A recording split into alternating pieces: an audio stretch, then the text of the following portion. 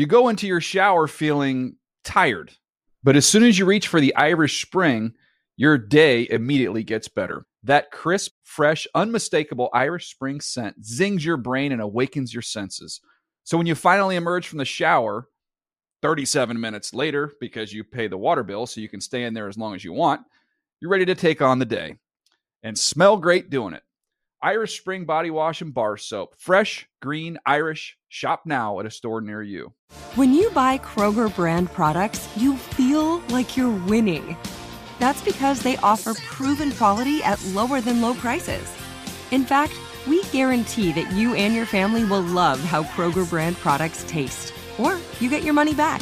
So next time you're shopping for the family, look for delicious Kroger brand products, because they'll make you all feel like you're winning. Shop now, in-store, or online. Kroger, fresh for everyone. If a new house is on your wish list in the next 5 years, grow your savings faster and experience your dreams with an Ohio Homebuyer Plus account from Kemba Financial Credit Union. A savings account specifically designed to save for a new home, where you can earn 7% APY, a $500 matching bonus, and a $1,500 mortgage closing cost credit. Learn more at Kemba.org. Offer expires March 31st, 2025. APY equals annual percentage yield. Restrictions apply. NMLS 292230. Equal housing lender. Federally insured by NCUA. The Around the NFL podcast is vaxxed, waxed, and ready for action. Gross. Welcome to another edition of the Around the NFL podcast. My name's Dan Hansis. Come to you from a virtual room filled with some heroes. Greg Rosenthal, Mark Sessler. Week 1 in the books. Week 2 right around the corner. And I really, truly enjoyed how the first week of the season ended in that madhouse in Vegas, that new facility. Well, it was and I feel for all the fans in Oakland who lost their team. But if you're Mark Davis in your beautiful white on white Miami Vice suit, chilling next to Charles Woodson, you're looking around and you're like, oh, I kind of nailed this. I hope my dad is watching down and seeing this, because I just set this organization up from a value standpoint and just a general vibe. Like, the Raiders are a vibe now, and that was a fun game to enjoy. The monoculture is dead, Mark, but the communal experience of watching a great primetime game like last night, that's just fun, and everybody gets to share it together in the moment. Yeah, I'll just say what I tweeted out, because it was the true feeling I felt about the game, that I thought that the game was essentially like the Symbionese Liberation Army of the 1970s, and I was the game's Patty Hearst, the kidnapped victim who started off a little bit suspicious about being kidnapped by the experience, but then became more wedded to it, and then a supporter of it eventually. I mean, things changed a little later on, but it won me over. I mean, it was a bit of a sloppy, messy affair out of the gate, but it turned into sort of a classic, and it had a lot to do with the television experience, which was not the normal ESPN one for me, and we can get into that later. Well, so you liken it to... Well, let's not save that. I mean, I've never heard you so excited about a television broadcast as the Manning brothers. Let's hear it. Well, I will... Well, Dan well, you knew it was going to go either but... one of two ways with Sessler. He was either going to be as angry as anyone's ever been about anything about Peyton and Eli, or he was going to love it more than anyone else. And quite frankly, I'm a little surprised where it went. Mark was all in on the whole thing. And I do like, Mark, that you did equate the beginning of the game, and which is kind of an assignment for us, to being the victim of a felony crime. Like, you had to watch this football game, but apparently by the end of it, it was a treat for you. It was. And I mean, just to hit on the Manning brothers thing, I've in trying in more things in life to not, hold up all my past pretenses and I guess, ideas about the Mannings or something like this. I just wanted to see what they had to say. And I didn't click in until about 20 minutes in. And that's where everyone said that the first 20 minutes were clunky. From there, I have to tell you something, that I think that the typical play-by-play man in like a tight necktie around his white shirt and his little sports coat and like throwing it left and right to one athlete in the booth is over. I know it won't be because what a manufactured joke. Networks will run about 30 years after everyone else realizes things are over, so it's going to go on and on. But I'm telling you right now, what I saw last night made me simply enjoy the game more, and I learned 5 times more than I have in watching any football big game. Because just the Manning sitting there talking shop with, first it was Charles Barkley. He's not bringing the football knowledge, but he was hilarious. But you got Travis Kelce, all right? You've got Ray Rice, who I've always found hyper annoying. They actually, in a more relaxed setting, got a lot out of him. And then it was Russell Wilson, who was meant to be studying film, but he said, I'm going to stick with you guys all the way through this overtime because I'm learning by listening to you, and you're learning from me. And, like, they're dropping mad bombs. They're making fun of Eli. There was a lot of humor. And it just, to me, felt like a television experience made for 2021, where half the time people are watching, a girl in a swimming pool on Twitch. I don't know. There's all sorts of things that people are doing instead of watching normal broadcast television right now. And this was right up that alley. So for me, you know what? I thought of Wes a little bit because Wes was someone who was quite annoyed with the Monday Night Football announcing teams of the past couple of years. And I think he would have enjoyed this experience in a very different way. Although he was famously annoyed with Peyton Manning, in his produced commercial ads where he is holding like a sandwich, not in this. Trying to be funny and right. and stuff. No, I'm totally intrigued by Mark's fascination with this, and I love it. It's a great subplot. Mark, are you one of those people that watch women in swimsuits in a pool? Oh yeah. Oh. Well, that was not the current me, but I have Twitch on my iPad and rarely check it out. But there, the girls will do, and guys, all sorts of people that will take you out to dinner in Korea for 2 hours and just show you what it's like. So I learned from it. There are human experiences there. That's Absolutely. a great call, by the way, Dan, on Mark Davis. Who would have thought? What an upset. It all worked out perfect. Partly because the NFL rejected his and the Chargers' plan to build a stadium in L.A. That they were, there was 3 different plans that were proposed, and the Raiders' plans were always number 3, and they were left out in the cold. And it worked out much, and you know what? much more beautifully. I don't take that away from Mark Davis either, because my life, your lives, filled with near mistakes that the fate stepped in and said, no, you're not going to do this. This is how it's actually going to work out. But as long as you have some type of vision, which Davis did, and if you follow the league, and we got to be a little bit careful here because the owners, including Mark Davis, own us, essentially. But if you do some research on where Mark Davis was as a person in the spotlight within the organization about 10, 12 years ago, maybe check out an old Mike Silver Yahoo column if you want. And to where he is now, the Raiders are on the rise in that Cowboys kind of way, where they are kind of a brand, a global brand, and now the business side of things is catching up to the branding, and it's a good thing. Now they just got to build a good team. Right now it might be a fun team. Don't know about a good team. We're going to get to that game in a second. We're also going to preview Thursday Night Football with the Tiny Box, who's going to join us at the end of the show. And then we're going to have our kind of post-mortem of week 1 with a segment loosely titled, this is a working title, How Do You Feel Now? Or how do you like them apples? No. How do you feel now? How about now? That works.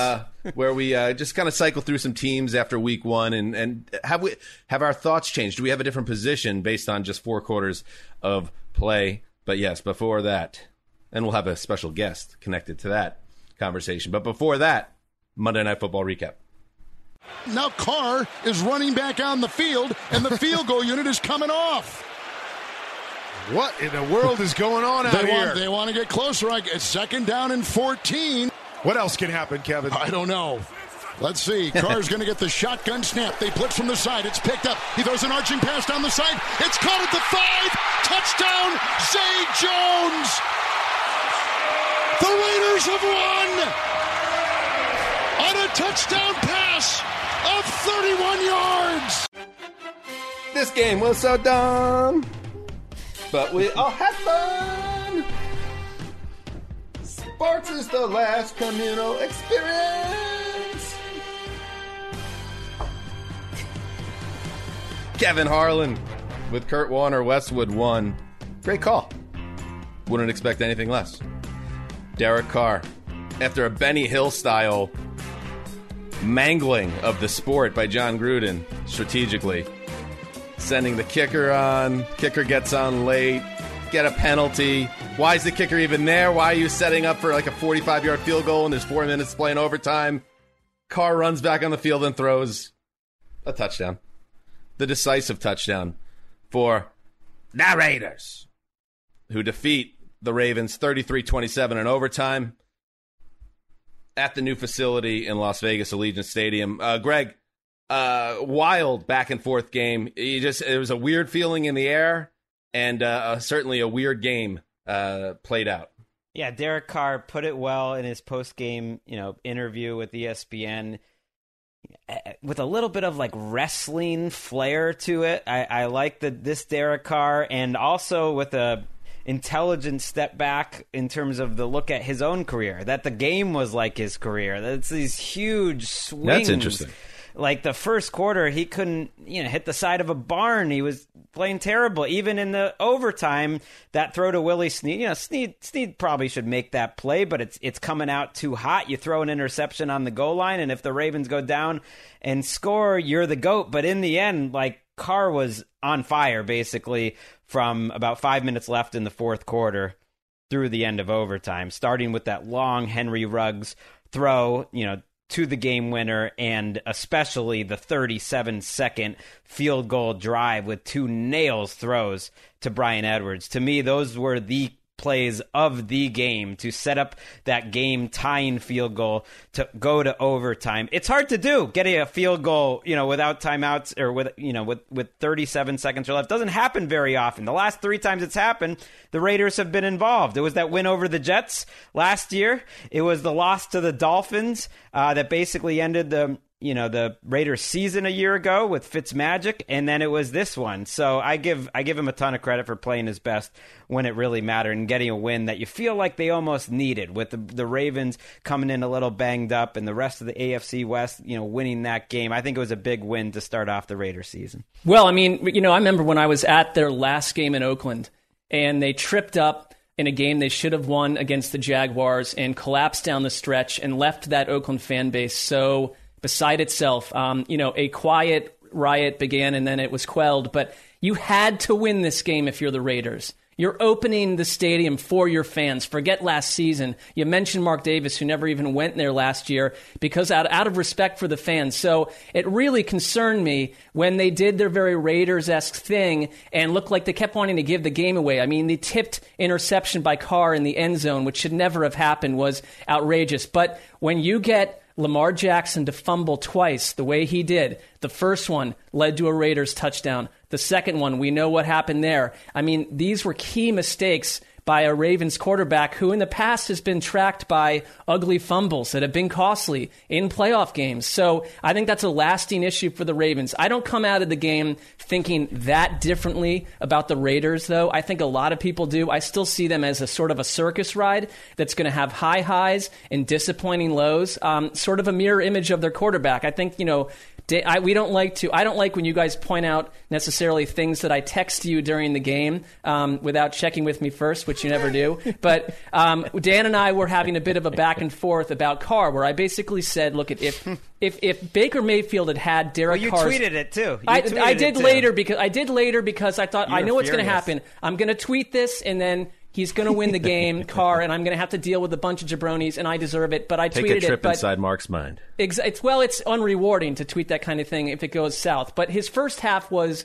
a mess, and it left you thinking this is just the same Raiders team from a year ago. But Dan kept saying, I think Derek Carr is a bit of a quasi-badass. And then a huge mistake would happen, and he'd be like, not a quasi-badass, but then 2 minutes later, a quasi-badass. And in the end, that's what he was. And I give it totally to Carr last night. I thought his post-game interview showed a lot about why he's a wonderful teammate, too. And it was a huge night for the Raiders. I don't know if it means they're still anything but an 8 or 9 or 9 or 8 team. There are signs that maybe they are. But I came out of it thinking that was one of the better Monday Night Football experiences I'd had as an adult. It was a great fan experience. And if you're in that building, that will go down as one of the great kind of Raiders nights in a long time. Yeah, I think Carr is like a quasi stud. Like, he's not really, but in those money moments, and yes, he threw the pick there, but listen, I don't know if that was even his fault. Put a Tipped. little mustard on it, but I mean, he does step up. You could tell he's a quarterback that his skills aren't at the level of a Mahomes or maybe even not even at the level of a Mayfield, but I just think he's got a lot of moxie, and I think he's a good fit for that organization, even if it seems John Gruden's never quite satisfied. And I'm also with you, Mark, on, I didn't come out of this game. We're going to talk about what changed our feelings in week one. I feel the same about the Raiders. I think they're kind of like they're like a big golden retriever of football teams. They're sweet and dumb, and they run around a lot and run into walls, and like they're just fun to play with. But they're also like the city that they play in. They're kind of a beautiful mess. And so I think there's a ceiling to a Raiders team. The Ravens, it's just it's a tough beat there. We talked about it going into that game. That just seemed like a tough spot for them in prime time. First game in Vegas, that stadium going bonkers. With the injuries that they dealt with going into week one, I still think they're going to be okay. I did the power rankings on Tuesday, and I have them still in the top 10. But they do have to clean up two things. The offensive line's got to be a lot better, because a Raiders front that isn't known for terrorizing quarterbacks had no problem getting to Lamar. And Greg Jackson's got to take care of the football better. He said after the game, hey, that's football. Fumbles happen. It's like, yeah, it does. But if you want to take the next step, if you want the Ravens to take the next step, you have to eliminate mistakes like that, because that last fumble essentially sealed their fate. I came out of this game feeling a little different about both teams, just that they look different. The first fumble is totally on Lamar. The second one, I don't think is on Lamar. I mean, Carl Nassib doesn't get blocked by, your new running back. First of all, the offensive line makes the wrong, setup for the protection, just lets him run in a defensive end. And then your running back, who, just got elevated to the starting lineup, Tyson Williams, that makes no effort, and he gets hit in the blind side in under 2.5 seconds. You would love him to hold on to the ball there, but being aware that quickly, that's on the offensive line. That's a protection. But that kind of gets to what I'm talking about. They couldn't pick up short yardage. The two sequences in the game that mattered the most to me were the end of the first half, where they have a short yardage situation and they can't pick it up just running straight like Ravens power or read action type action, and they give time to the Raiders to go down the field and put some points. Then at the end of the game, same situation. You're going in for the game-winning field goal. All you got to do is pick up a short yardage situation. It's 2nd and 8, 3rd and 4. I mean, it's not like it's too short, but they couldn't just run the ball. And that's where I think the Ravens teams of old might be a little different, and they'll get better as the season gets on, but he doesn't have the same chemistry in terms of doing some of those read actions. They didn't run a lot of pistol. I think that was by design. It was a lot more spread offense, 4 or 5 wide receivers. And then more than anything, Ronnie Stanley was terrible. He's an all-pro left tackle coming off an excruciatingly huge injury. So of all the things that you talked about with the Ravens coming into the season, Ronnie Stanley was probably last on your list. He got destroyed all night. I mean, and he's an all-pro, and maybe it's just coming off of, the ACL, and he'll be fine week 5, 6, or 7. But if Ronnie Stanley and Villanueva are both getting smoked all game, then what do we have here? We have a lot of deficiencies that maybe the organization can't, and Lamar can't totally make up for. To your 2 points, Greg, they were 3 for 12 on 3rd down. That's atypical for the Ravens. And Stanley, who has allowed 16 pressures over the last 2 seasons, last night allowed 9 according to PFF. That's what I'm talking about. That to me was the bad night. Oh no. And the Raiders look pretty good defensively. They look better. At least they look like that is a change you could point to, because that was obviously their chaotic undoing a year ago. And it should be pointed out, the Ravens had a 14-0 lead in this game.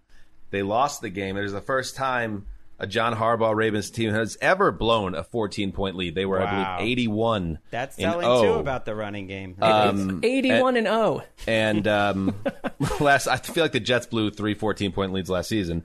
Final point for me on the Raiders side of the ball: Alex Leatherwood, their first-round pick, did not look good. He struggled with penalties and did not play well, I didn't think. Darren Waller after the game, after a game in which he was targeted 19 times, which is a little bit excessive, but still, you get it when John Gruden steps up at the lectern after the game and calls him the best player I've ever coached. And go check out John Gruden's Football Reference page. He's coached a lot of Hall of Fame players. And last thing, Clelin Ferrell. We talk about first-round picks like Alex Leatherwood. Clelin Ferrell, a healthy scratch in week 1. Max Crosby is kind of saving that draft class by being a stud. He was picked in the 4th round, I believe, of that same draft. But Clelin Ferrell, a healthy scratch in year 3. I believe the number 4 overall pick a few years back. Mayak's feeling the heat. He sort of put it out there that I know how this is, and if we don't win games, I'm going to be back with Rich Eisen next year. It's more like a little presumptuous, maybe pushing DJ to the side a little bit. Sounds more like Clelin Farewell if he doesn't start to operate. Nailed it. I do because Mike, DJ, move the sticks. I call him the smiling assassin because he's this good-natured preacher's son, and then he'll just cut you to ribbons. He'll just rip you up. He'll rip your heart out via social media and whatever else. So what I'm telling you is he's got a little black mamba in him, even if he's got this smiling preacher's son surface. And Mayock should be aware of that. He's not going to just walk in because DJ will fight back. It's just something to track. I'm getting ahead of the story, obviously. Yeah, we're way ahead. You're not ahead at all. You're right. It's very current.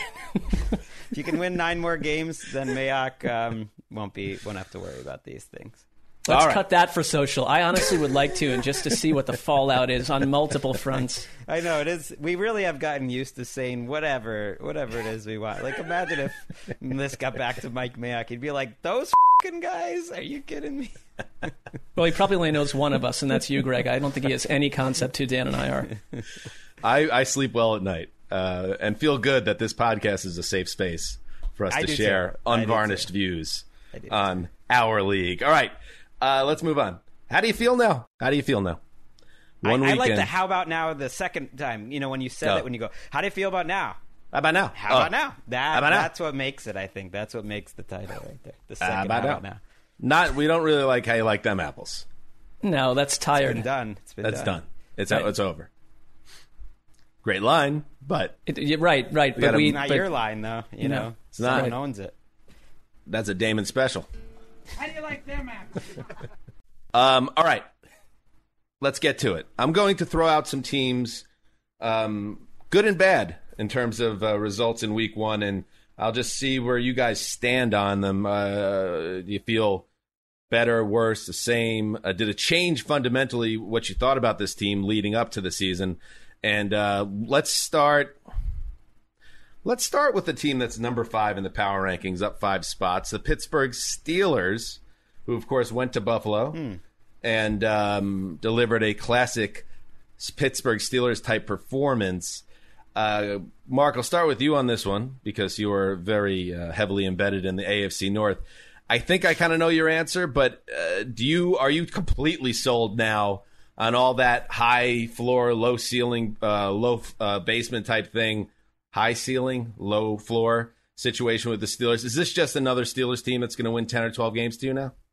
Well, I'd say this. If we find out that over the next couple of weeks that the Bills' offense is what they were last year, then it only raises what I think about Pittsburgh, and especially as a defensive team that can hang around all year long. I think that the concerns were never the front of the defense. I mean, T.J. Watt, Cam Hayward unleashed total chaos against Buffalo. Buffalo was, they didn't use play action as much as they did in years past, especially last year. They were a little bit out of sorts, but I think Pittsburgh put them in a very uncomfortable place. And I could see them doing that to the Ravens, to the Browns, to the Bengals in their own division and beyond the division. So I feel strongly about Pittsburgh on that front. I haven't changed my mind. The offense, though, also didn't entirely change my mind.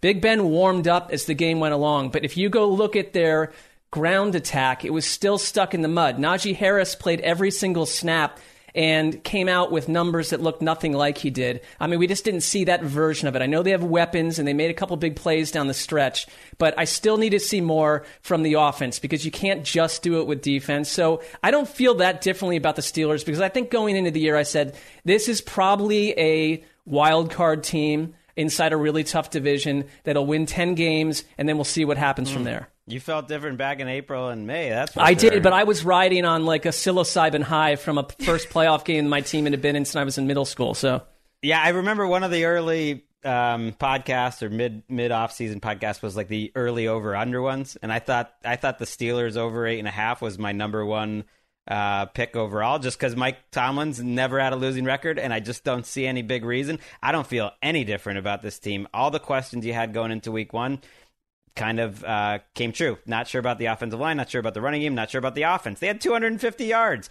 I like the defense, but they had a punt return touchdown right in this game, and Allen missed 2 wide open deep touchdowns that would have made it look different.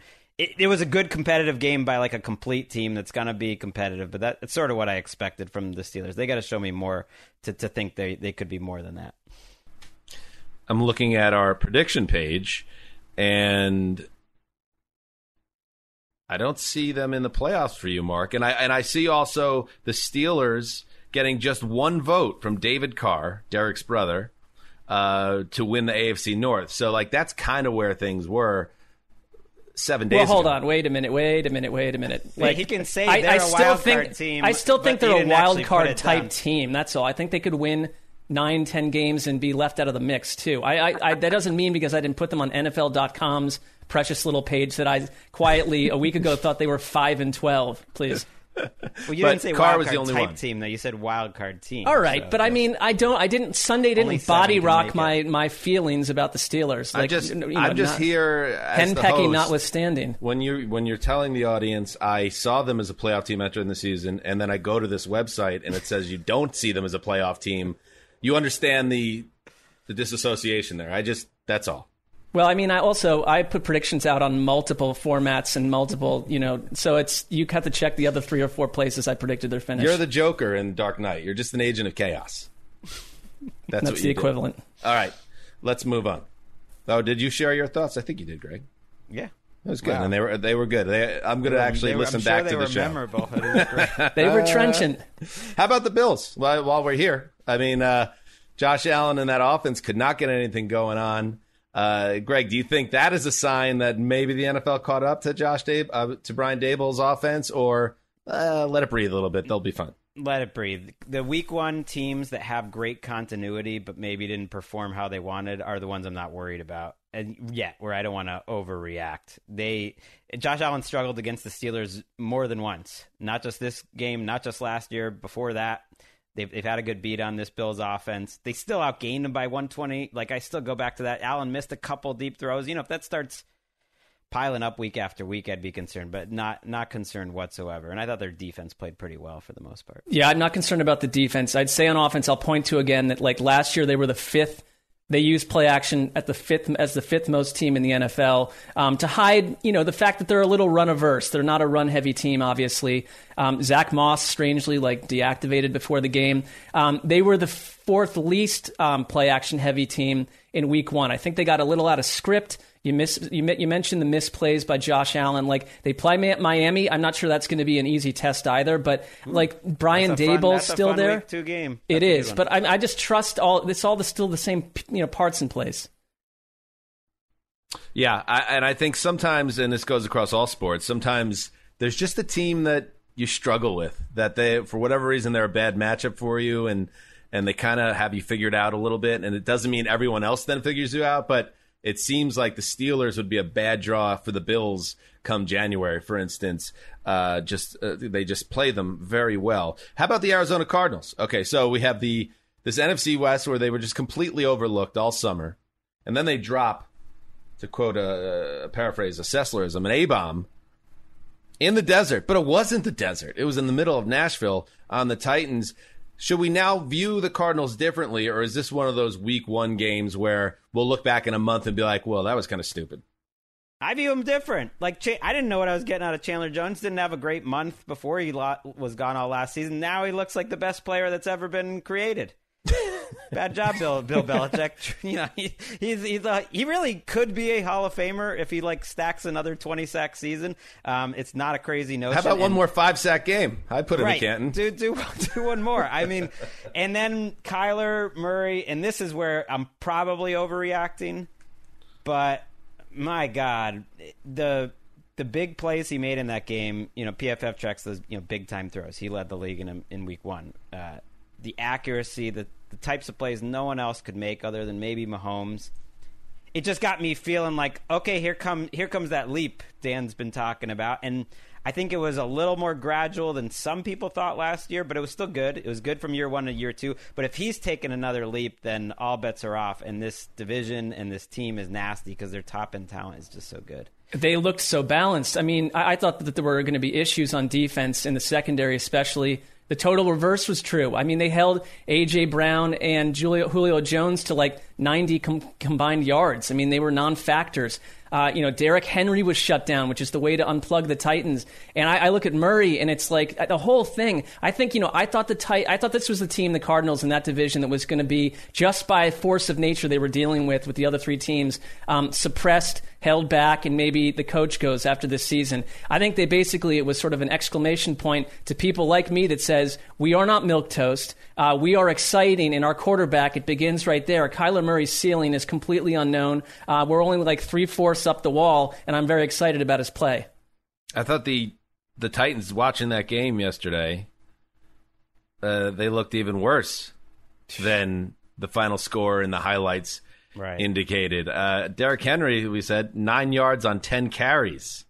And you had a offense that didn't even have a first down until like well into the second quarter. Is that a team that we have any concerns about? It was such a bad matchup that I actually am going to give it Chandler Jones won that game as quickly as aggressively as like any one defensive player can just win a game. He destroyed them. And then Murray's plays felt a little less about Tennessee's defense and more just like there's no defense for some of the plays that he made. Some of the biggest plays in the game were just incredible throws after incredible scrambles. So I'm going to give them a little bit of a pass and wait and see. Here's my concern. Like I'd point to when Kyle Shanahan left the Falcons, and you leave an MVP passer and Matt Ryan behind, and they never reach those heights ever again. Not the same way. That Arthur Smith's going to struggle, conversely, in Atlanta now, potentially for a while. But Todd Downing was not a thriller when he was on the Raiders calling plays and working with their offense to some degree. It's just an unknown what that offense will be. And I think we're in a time period now where if you have one of those play callers that's sort of a next-level guy, I mean, he completely revived Ryan Tannehill's career, and he knew how to use all those parts. So I want to see more because I think if anything, the Cardinals sort of put a roadmap out there on how to stop Tennessee. What, have Chandler Jones? Well, it's not just that. I mean, anyone that stopped Derrick Henry in any game, it's been a very successful way to do it. But yeah, having a guy have 5 sacks is also another way to do it, Greg. That's a really smart. I think that's a savvy way to build a team. I'm just saying he destroyed Luan. If Luan is bad now and he's coming off an injury too, it's like these guys coming off injuries sometimes they don't come all the way back. Then that's a concern. Julio's the guy I want to see, warm up a little. Didn't practice Greg. much. Calm didn't down practice a little bit. much. Right, I'm not. But it was a bad week. Because you need to keep the faith, buddy. Because you were the one when they acquired him in the trade saying everybody is saying that he's not that great anymore. Chill out. Go watch the game tape. But I did. He didn't have an impact at all. I'm giving them a little bit of I'll give him a mulligan. I think it's for Greg. It's a chillax moment. Total chillax moment for Greg. Classic. Hey, how about the entirety of the NFC East accepting the New York Giants? I think we all feel pretty good about where the Giants are right now, even if the Giants shouldn't feel pretty good about where the Giants are. But start with you, Mark. Any of the teams in the NFC East change how you felt about them? Not a ton. I mean, I think if anything, arrow up a little bit on Dallas for me because I think on offense, if they can produce that passing game each week the way they did, you've got a potential MVP at quarterback in the best wide receiver group in the NFC. I mean, I think they should win that division. Washington looked similar to me, but the rest of them, we'll see. I mean, I feel a little better about the Eagles. I kind of like. Oh, you know what? I forgot. I totally forgot about the Eagles. We'll see. I mean, I think they are a team that's going to be feisty. If you have an offensive line that good, a defensive line that good, Jalen Hurts, I want to see against a non-Falcons defense before I start going too crazy. But if he just limits mistakes, like, he'll be solid enough. Like, he doesn't need to be a top 20 quarterback for them to be a little nasty with the lines that they have. I would say one thing, though. Sirianni also, I completely forgot the Eagles. Sirianni showed total aggressiveness in that game. I think that's a change for that coaching staff.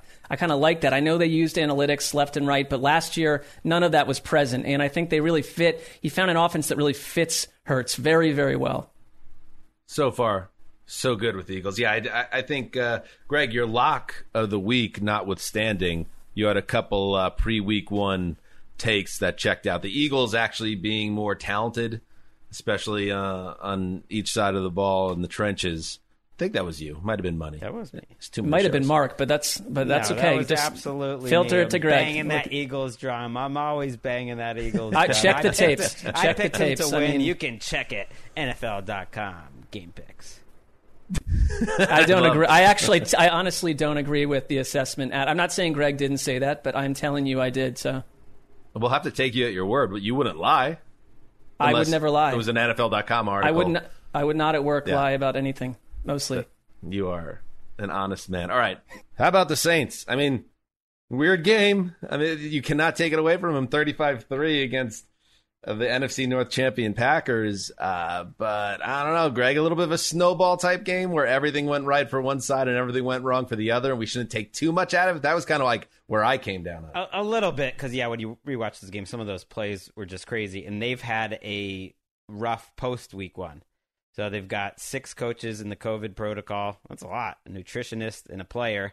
Hopefully it doesn't spread for them, but maybe even more importantly, just for their wins and losses here. Marshawn Lattimore is going to be out for a little bit with the surgery. Marcus Davenport, maybe their best pass rusher now, is going to be out with an injury, and I'm forgetting another injury off the top of my head. Oh yeah, Eric McCoy, their starting center, maybe like a Pro Bowl caliber type center, is going to be out for half the season. So they quietly had the worst week of anyone for injuries. I had them as a wild card team, so I'm pleasantly surprised to see them blow the doors off the Packers, but I do think they do have the bones to be competitive all year, maybe make the Bucs work a little bit. Those injuries concern me.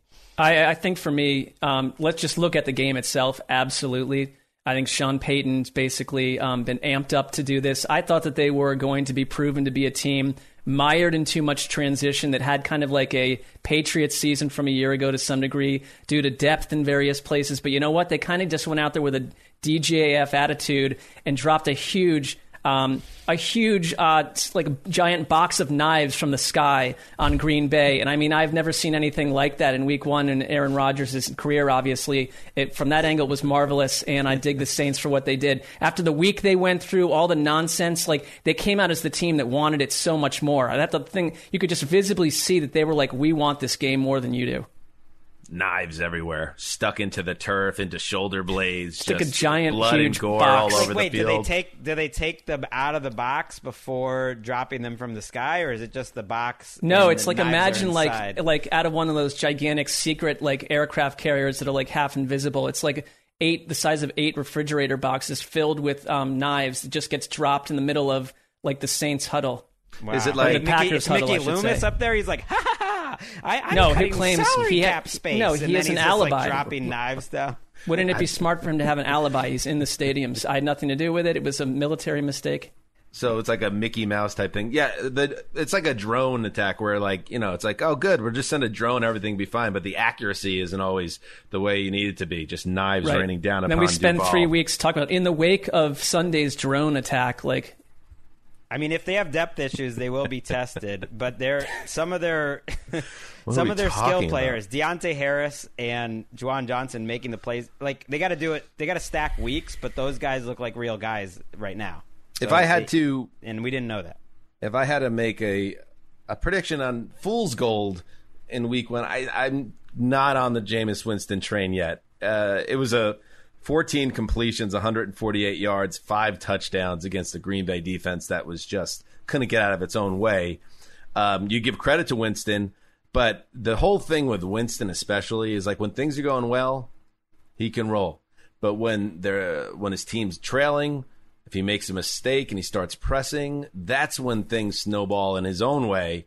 And when he gets tested historically in his career, that's when the turnovers start piling up. So I need to see more from Winston before saying that I think their quarterback situation is settled. But everything else about the organization and the team and the coaching was so spot on that you have to give them a ton of respect. So maybe I don't trust them, but I do enjoy the Jameis Winston experience on balance. Here's my favorite post-game interview bite from week 1. You know, one thing my trainer, he told me, he said, what did he say? He just told us to be prepared. You kind of need the video visual as well, which is he looks to the sky trying to think what that trainer said to him that stuck with him so much, and it just didn't come. He covered it up. That was some like on-air, skills being shown by Jameis, where he clearly didn't think of it, and he was just like, "Oh, he told us to be prepared. Let's keep moving." And he's got the 20/20 vision, but not everything is fully loaded at this point. Right. Forget the first of all, the LASIK guy, whoever gave Jameis Winston his LASIK, should be advertising that heavily. I'm the one who did it. But he may be waiting like Dan to see where this goes. I mean, he rolls out the campaign hardcore this week.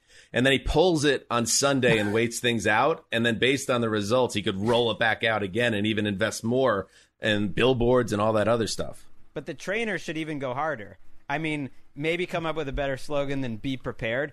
But Jameis Winston's body looks totally different. And his running ability in that game was as good as I've ever seen him, and was a pretty key factor in that game.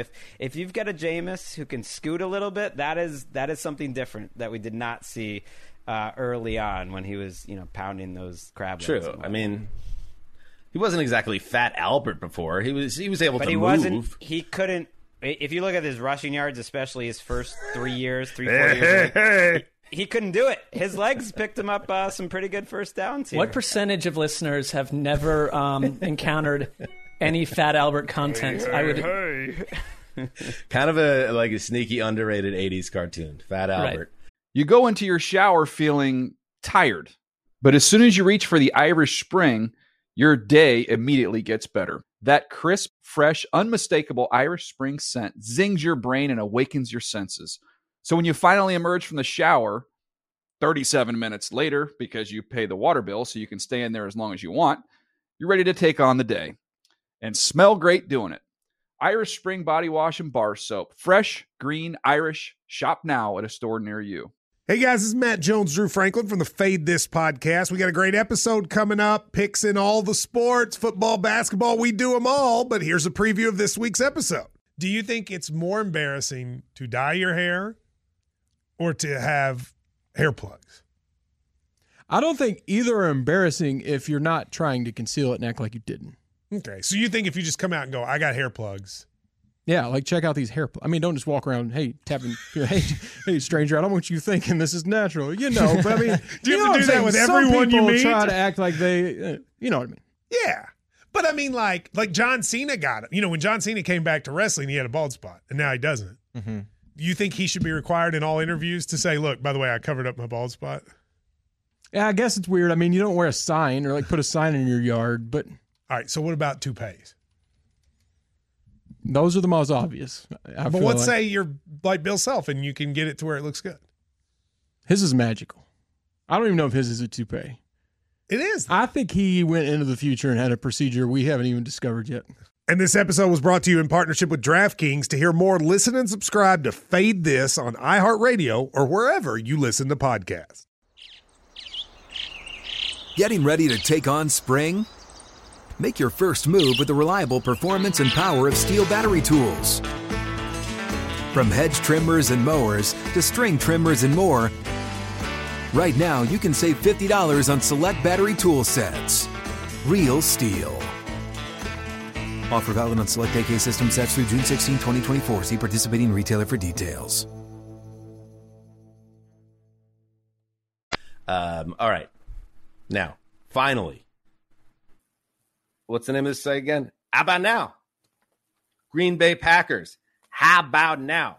And how about to talk about the Packers, we welcome on the beat reporter, the beat man for The Athletic, Matt Schneidman. Welcome to the Around the NFL podcast, Matt.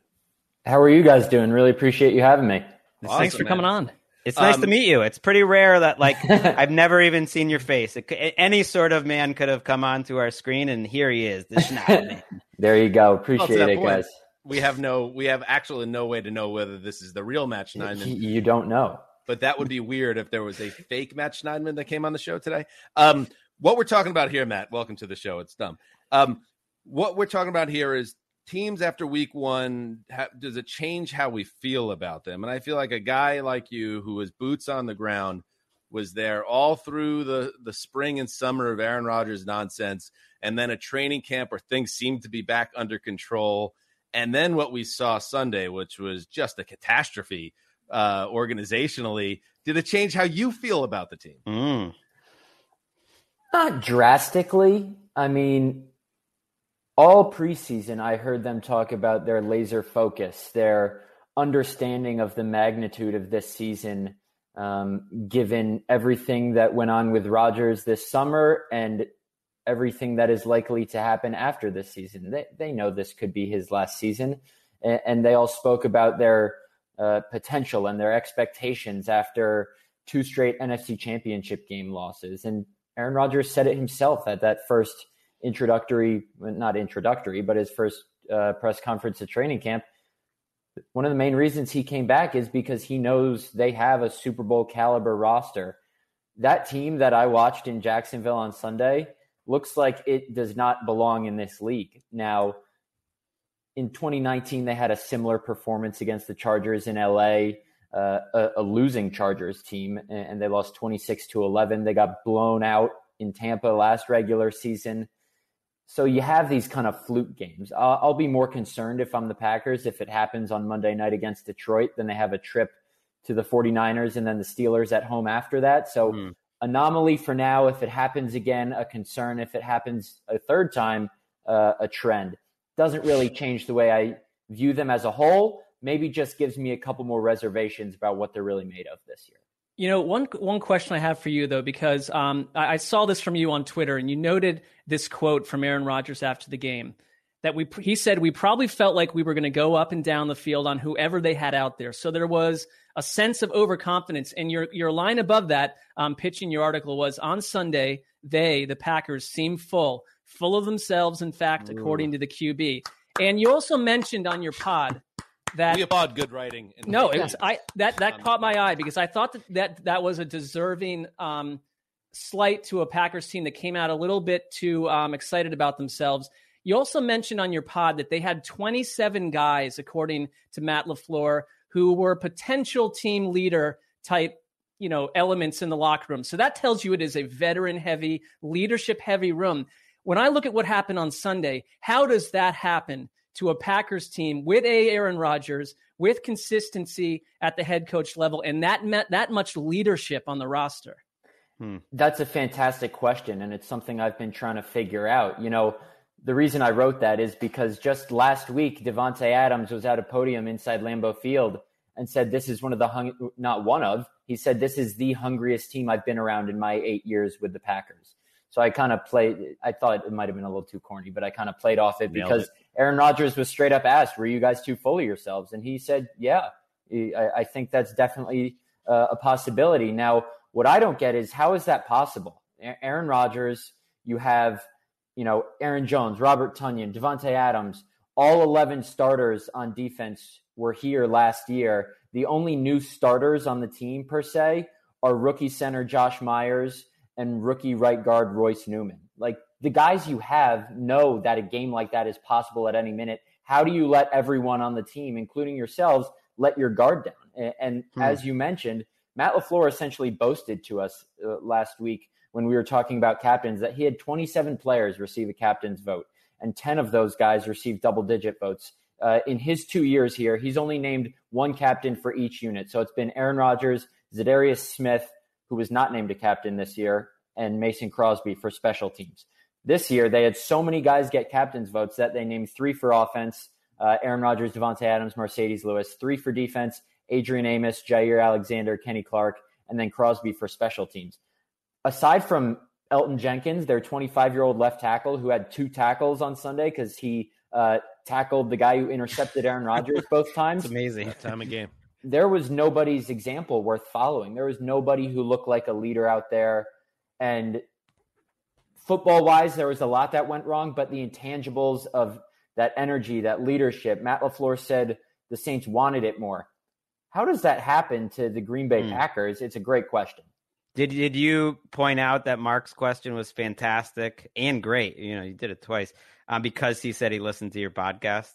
That might have been a little bit of it. He went next. We're allies. We're now allies. I mean, that's how this business works. So. You mentioned Zadarius Smith. That was my take. Like Rodgers' timing seemed off. I don't think that's going to be a long-term problem. I think they were playing a team that it was like a playoff game to them. They knew what that game was going to mean, not just in week one to the city of New Orleans, but forever. Like fans in New Orleans will remember that game forever. And I think that they were playing for a higher purpose. And so that helps explain it. I'm more curious because you've been there and we haven't had a lot of Joe Barry talk this offseason. And Zadarius Smith, isn't 100% and is probably the key player. And you mentioned he's not a captain right now. There's been some behind the scenes stuff with him. Give me a little feel of like stuff we don't know about their defense, because the defense to me was a bigger concern, just watching that game, because I just assume Aaron Rodgers and the offense will get it together eventually. Yeah, I'll mention one thing about Zadarius Smith first. He only practiced, I believe it was 4 times all preseason because he had a back injury that landed him on the NFI list when camp started. So we still don't know how it happened before he came to camp.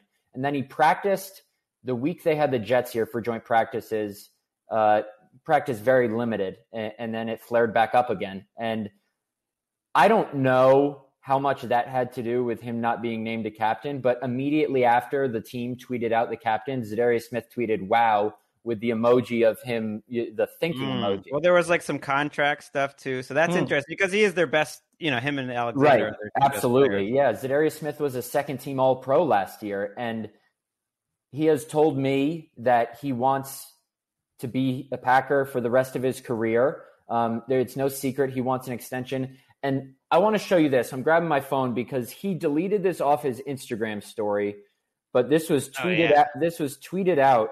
I don't know if you can see this. This is real beat reporter stuff right here. I love it. He tweeted that he's getting a tattoo. Okay. That's his Instagram story that has since been deleted. So new piece on the way. He's getting a tattoo of a captain's chain. Oh, he's annoyed. So this captain thing is a pretty big deal. He is not happy about that. And, it's since deleted. I like this. I have no reason to believe that that's fake, but it would go along with his frustration. That would seem to be what that tweet was about. The defense as a whole, it's tricky because I watched the game back and there were so many communication issues. Twice I saw Chandon Sullivan in their nickel corner when they were in zone point, and I'm pointing to my left, for someone else to take a guy that was cutting across the field. Marquez Callaway on the second play from scrimmage of the game, nobody took him, resulted in a 14-yard gain. And then Chris Hogan on a touchdown that I believe made it 31-3. Darnell Savage Jr. and Devondre Campbell, their new veteran inside linebacker, kind of just caught in no man's land, and Sullivan is left chasing after a guy who played in a Premier Lacrosse League game 3 months ago. Now, I know he's a proven NFL wide receiver, but as I said, all these guys, with the exception of Campbell, since he's new, but he's been in this league, those communication issues should not be happening against guys that have been on this defense together for the last 3 years. I don't care who the coordinator is. It's tough to really tell how much of Joe Barry's influence is part of that 38-3 defeat, but all we hear from players every single time they talk about Joe Barry is, oh, he has energy, he's a great guy.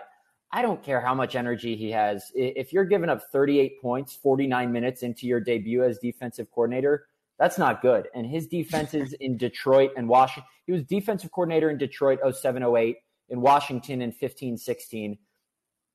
With the exception of Washington's 15 defense, they were, middle of the pack.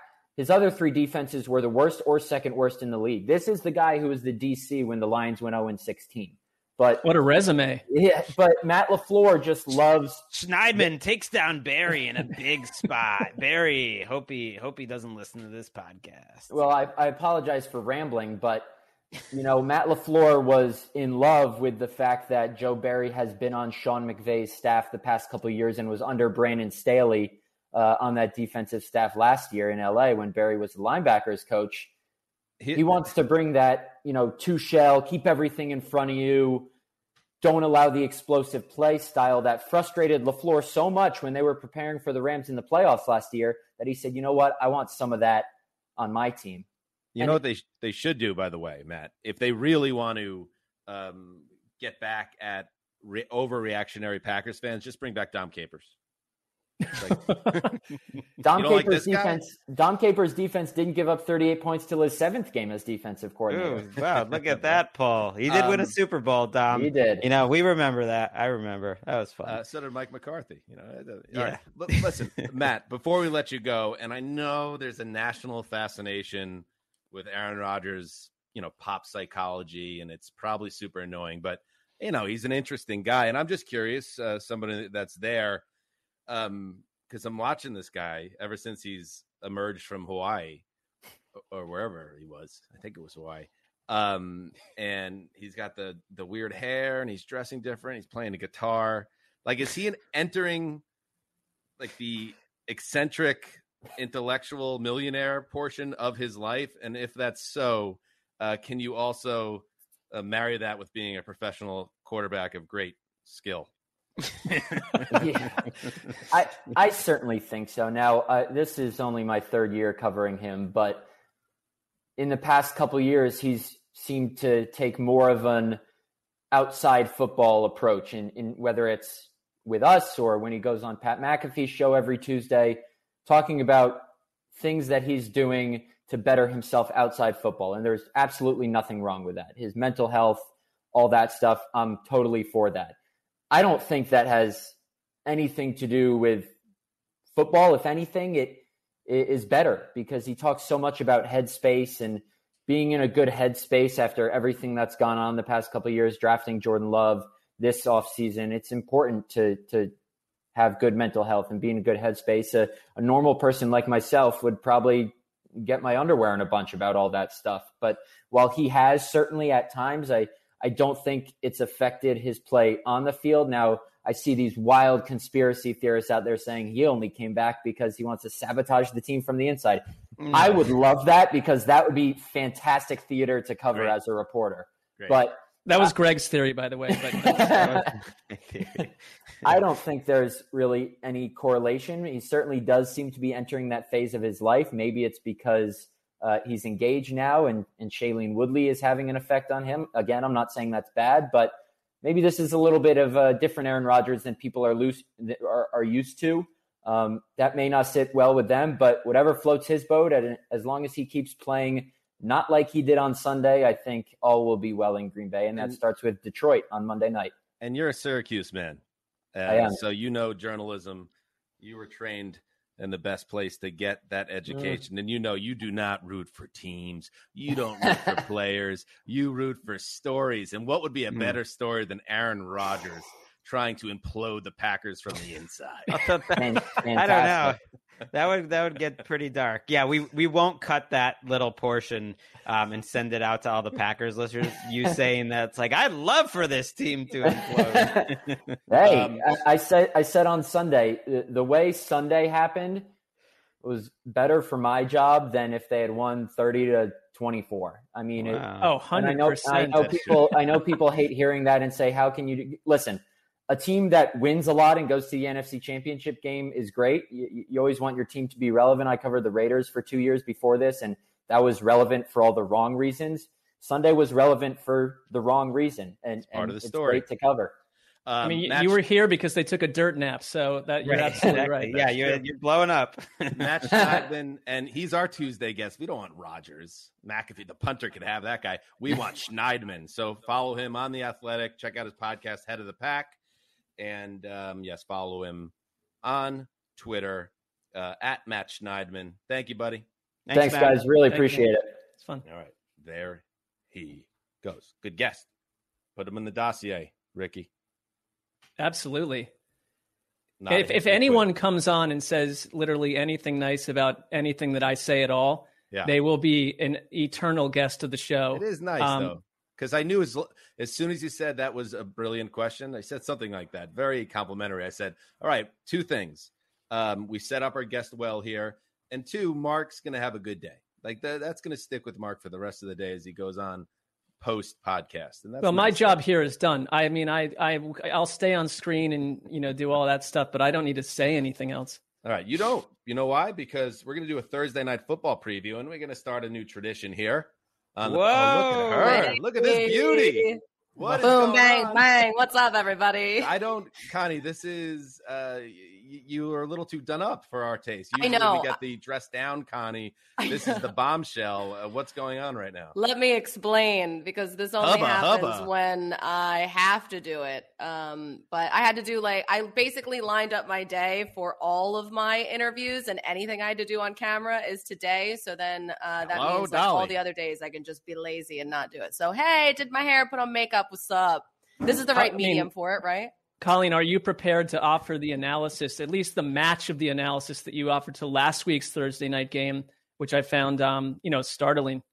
I don't know if I can live up to all of the greatness from last week, but I'm going to really try. Okay. To the recap. You don't have the look of terror in your eyes that we might call on you. Please, no. Don't go to me. I wasn't going to go to you. Please, no. Don't.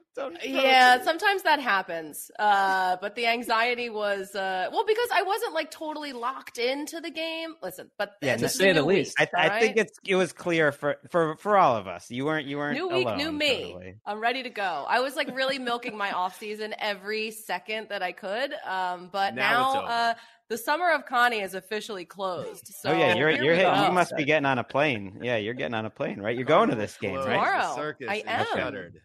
Connie Fox gets on a plane.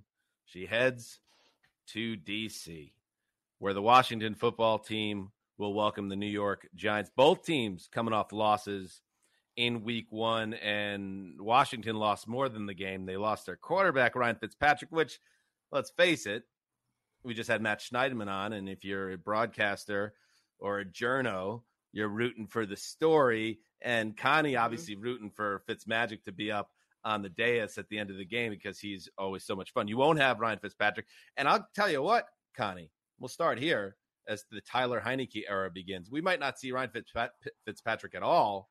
I watched NFL Network yesterday, and Ian Rappaport said it's on the table. It's not off the table, he said, that Fitzpatrick is done for the season. So this is Heineke's show for now against a Giants team that desperately needs a W here, coming off a very disappointing week 1 performance themselves. I really hate this for Ryan Fitzpatrick, but I hate it even more for me because I really love doing Thursday Night Football when Ryan Fitzpatrick is the quarterback. It truly is. And that is something that I was really looking forward to. It's obviously not going to happen, but Taylor Heineke actually was not bad in relief of Fitzy. He came in, he only missed on 4 passes, and when you think back to last year when the Washington team played the Bucs in the wild card game, Heineke was pretty good in that game against the Bucs. So he definitely can make plays. He's athletic. He has some mobility too. So there's some similarities with Fitzy because he did scramble on a couple of plays as well. And I think it's kind of remarkable that he's a former undrafted free agent, and this is his 5th team. And now, based on what you just said and what Ian Rappaport had said, he might be starting the whole season if that is the case, if Ryan Fitzpatrick isn't coming back. But I think that this team has some good chances with Logan Thomas at tight end. He should get some more opportunities because you saw what the Broncos were able to do against this Giants defense. Noah Fant, Albert O, they both put up some nice numbers, had some nice plays. But if Antonio Gibson didn't fumble the ball last week, I think Washington had a really good chance of winning. So I like this team a lot. The Giants, they have a lot more issues. Yeah. By the way, did I go into them? I heard the name. I was just seeing if Mark wanted to jump in. I heard all last week during that game, the announcer saying Albert O's last name in a certain sort of way, which is the opposite of what, which is totally different. On the Broncos website, it says Okuigbunam. So that's what I've been going with. It's not that crazy to say Okui Bunam, but they went with a totally different way to say it. And now I don't know what's right. They said like Oki Buinam or something like that. And I think sticking with please. I think he mangled it, but that is part of the Giants defense. I mean, rather the Giants defense that I'm concerned with. Like almost everything from that Giants game concerned me. I thought they had one of the worst week ones of any team, and they got to win. I mean, these two teams both came out of week one, I feel like looking a little worse than their ceiling we're hoping for going into the season, because I thought this was going to be one of the more fun Washington teams to watch in a while, but now we don't have Fitz. I know Heineke's kind of like junior Fitz, with that, track record being undrafted. Fitz was a 7th round pick, bouncing around to a bunch of teams, kind of being a freewheeling guy. Like that's great, but you don't have him. You still don't have Curtis Samuel. Adam Humphries wasn't exactly an exciting pickup, but you thought like the connection with Fitz was going to be something. So maybe you don't get the total Humphries experience, and their tackles were terrible last week. The Chargers were eating all game. They're starting a rookie at right tackle, Sam Cosmi, who was a little lost, and then a veteran, Charles Leno. And so you think of the Giants as the team with a bad offensive line, and they probably are, but the Washington football team could be too. And we could be looking at a whole lot of defense on Thursday night. That's what I'm feeling. Here's the spin, Connie, for you lose Ryan Fitzpatrick, but Saquon Barkley now a week removed from the idea that he's going to see limited snaps. Now, a short week doesn't help things. I don't think Saquon's going to be the bell cow either, but the Giants are in an interesting position here. It's because you want to bring back your best offensive player in a safe, smart way, but you also got to win some ball games here. And Daniel Jones, the more you put in his hands, the greater the chance that he lets it get away. So you need Saquon to have a role and make a difference. And you need that defense, which is the reason they stayed in the division race last year, to make the type of impact plays that they made last year, because they weren't happening against Denver. Well, this is like not exactly a gauntlet of a division either. So at this point, it's not, you wouldn't be panicking to start 0-2. It's not great. Nobody wants to do it. It seems like the Giants do it every single year, but they've done it 7 out of 8 years. That is a shocking problem.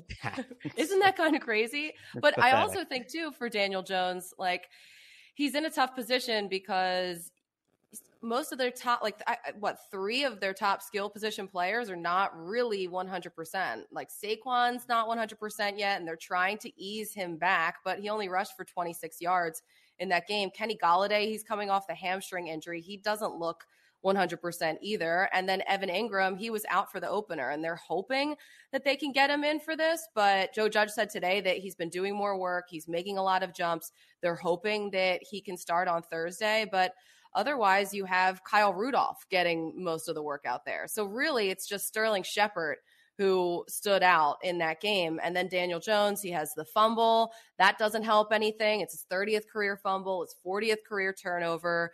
The only thing I will say that I liked about the Giants is the fact that their offensive line played a little bit better than I thought they would.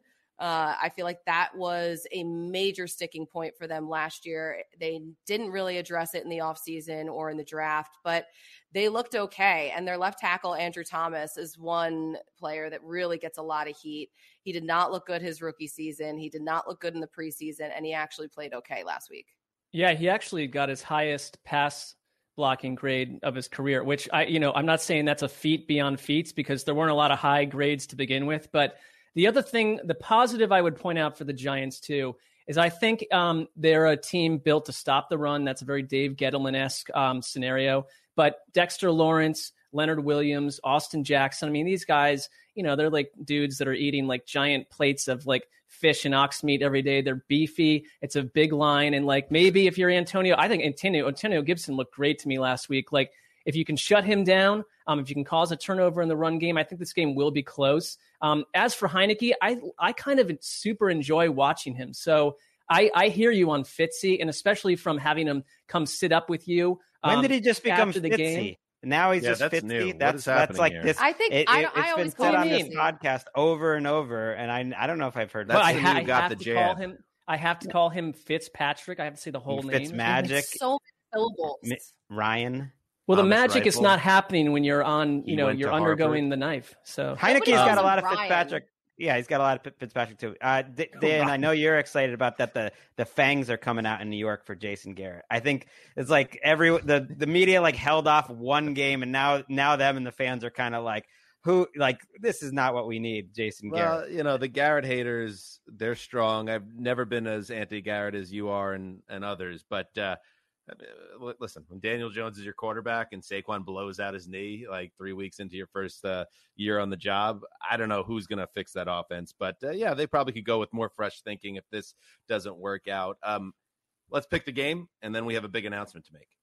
Connie. Oh, wow. Whoa. Okay, I think Washington's the better team. They're at home. It's on a short week. So are we doing scores too? Sure. Washington 21-14. Ooh, Reggie. Wow. Washington's favored by 3.5 in this game. So I'm going to try to thread the needle here. Washington gets the win, but it's just like a 1 point, 17-16 defensive slugfest. And I'm also going to predict Chase Young is the man on the podium after the game with Connie. He's not bad looking. Or on the set, rather. Connie, can you promise me? Okay. Can you promise me one thing, Connie? Yes. If the Washington football team rolls, and Montez Sweat and Chase Young kick ass, Young and Sweaty, and you get them up on the dais, will you introduce them as Young and Sweaty? Promise me that. Because that's what we need. Or introduce it as a possible thing. Giving Dan the credit. I will come through, and if they're on the show post game, I will get in a Young and Sweaty reference. What if it's just one of them? Do you get out of it, or can you introduce the Young and Sweaty nickname if it's only half of them? Ooh. If it's Young, because Young is the more likely one. In a column today, I actually mentioned Young and Sweaty, but right after it, said that it was a catchphrase that is in process, cooked up by Dan Hanzus. Are you going to drop Young and Sweaty, Colleen, but not also mention its creator? That would be blasphemous. Don't need it. That's okay. Oh, no. Don't worry. Dan will be mentioned. If I'm mentioning Young and Sweaty, I'm not mentioning Dan Hanzus. Well, twist my arm. Good idea. Mark, your pick. I picked it for the site, and I don't remember what I picked, but I'm going to go with I picked Washington. I just remember the score. 26-17, and I think Chase Young has 3.5 sacks in this game. All right, and I'll pick the Giants here just because the NFC East is weird, and I just kind of have a feeling that Giants defense that we were just talking about didn't really show up last week, shows up and confuses the young Heineke. Let's call it 21-10. G-Men! Swept them last year. The Giants won both those games last year. Close games. Joe Judge has their number. All right, Connie, stick around here. Big announcement. Okay. The Around the NFL podcast is proud to announce that for the third time, we will be going to London. How about that? The ATN podcast is off to London. Woo! Next month, less than a month from now. And just a little cherry on top for the old Zeuser. It will be for the Week 5 matchup between the Atlanta Falcons and the New York Jets. The boy who will lead them in the land of the Queen. This is going to be great. I'm so jealous. That sounds like I didn't know if Connie was hoping to hear like a second part, and it's like second part where it's like, and you're coming with us. No, yeah, sorry, we didn't get a ticket for you. Wait, Connie, you do have like 8 trillion frequent flyer miles because of your job, right? Can you join us? Because she does have a job, though. Yeah, I know, but come on. The fans out there who have always been so incredibly kind to us in the UK, it's been a lifeblood of this podcast, and we love you, and we can't wait to be out there with you. We're going to try to cook up some stuff to interface with the fan base. But if interface, we would like to interface with humans, with other humanoids. What are we doing? Like a Reddit? Ask me anything. But imagine tiny boxes with us. I mean, I would love to go. London is one of my favorite places. I did an ATN meetup there one time without you guys. It was so much fun. But I have to do the pregame show that day for that game, so I'll be in studio. I mean, Connie, wouldn't that be a great place to do it? At the game? I know. No, it wouldn't. First of all, but like you that we'd cook you into about 14 hours of extra work and planning that you weren't preparing for. I will note one thing. for the second time in a row, it will, and this doesn't matter to anyone, but like it will actually be my birthday while there. So I continue to build on life experiences that are not shared with my actual nuclear family, but yet with you guys. Hey, football is family, Mark. That's what they're telling me. It's not always. I mean, I like that you're positioning this as if it's something you're so strongly upset about.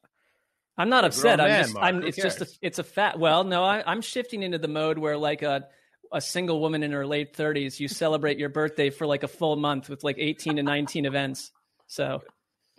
Well, you heard that, England. If you guys have the time, it's only less than 4 weeks, but start those celebration plans for Mark Sessler because he is coming to town. All right, that's great. How fun is that? Well, how lucky I love are we? that.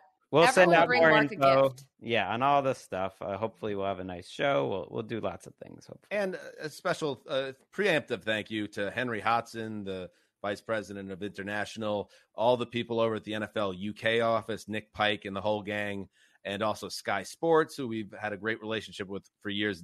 We are not going back over there if not for all of those people and those departments. So thank you to everybody. We will interface with you as well when the time comes. Yeah. 800 hours. And we didn't say it, but we're back on Sky Sports. You can watch that in the UK, but you can watch that all over the world if you get your Sky Sports NFL package. We'll be doing hits throughout every Sunday. Little, it's just endless self-promotion. It's endless look at me content. They just made it to hour 15, 1:15 of this show. They might be curious. They might want to, or they might have had more than enough. I mean, I'm just saying that there are different types of people out there. So, and do you guys want to plug your side pods? Well, we do that often. Yeah. Maybe I should get Bob out there in England. We'll do a remote throwback podcast. Isn't Bob a little? London. I thought Bob was anti-ATN podcast at the moment. Is he shifted off that? I don't know. He's a little salty about my promotional efforts. I'm not like Greg, who's like JRVP every second. Oh yeah, that's right. People, eating up precious moments of the show, talking about his other show. I like it, Greg. I'm glad you did. How precious is it? How precious are these moments? I don't know. Really, as we hit like minute 78. Yeah. Minute 78. All right. And Ricky, you're excited for London too, I imagine. Oh, I'm so excited. We've been going back and forth with the UK office, and there's a lot of planning to do, which I'm so excited about, but I can't believe we're getting back over. It's just going to be the four of us. Hollywood. Yes. Ton. Ricky, we can hang out when I'm there. I'm sure. Yeah, for sure. Absolutely. How's your podcast going? Is that off the ground yet? The old Split Ends pod with Split Ricky Ends? and Connie? Split Ends. That's coming out in a couple of weeks. I think our launch date is October 4th. Ooh, is it? It's October 5th. I bet our podcast gets to China before that podcast begins. Well, we'll see. We've got iHeartRadio behind it, so we'll see what happens. But all right. What could go wrong? Good stuff. Good stuff. Thank you, Connie. Check out Thursday Night Football, of course, NFL Network, and Connie is anchoring that coverage. Pre, halftime, post. She's a stud.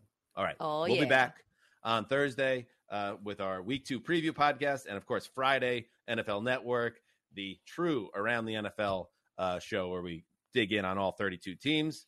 And yes, we're on to London in less than 4 weeks to watch the Jets. Life is filled with ups and downs, but on balance, it's good. That's a winnable game, Danny. That's a winnable game. I'm making the Jets the favorite right now. Here we go. Keep it calm.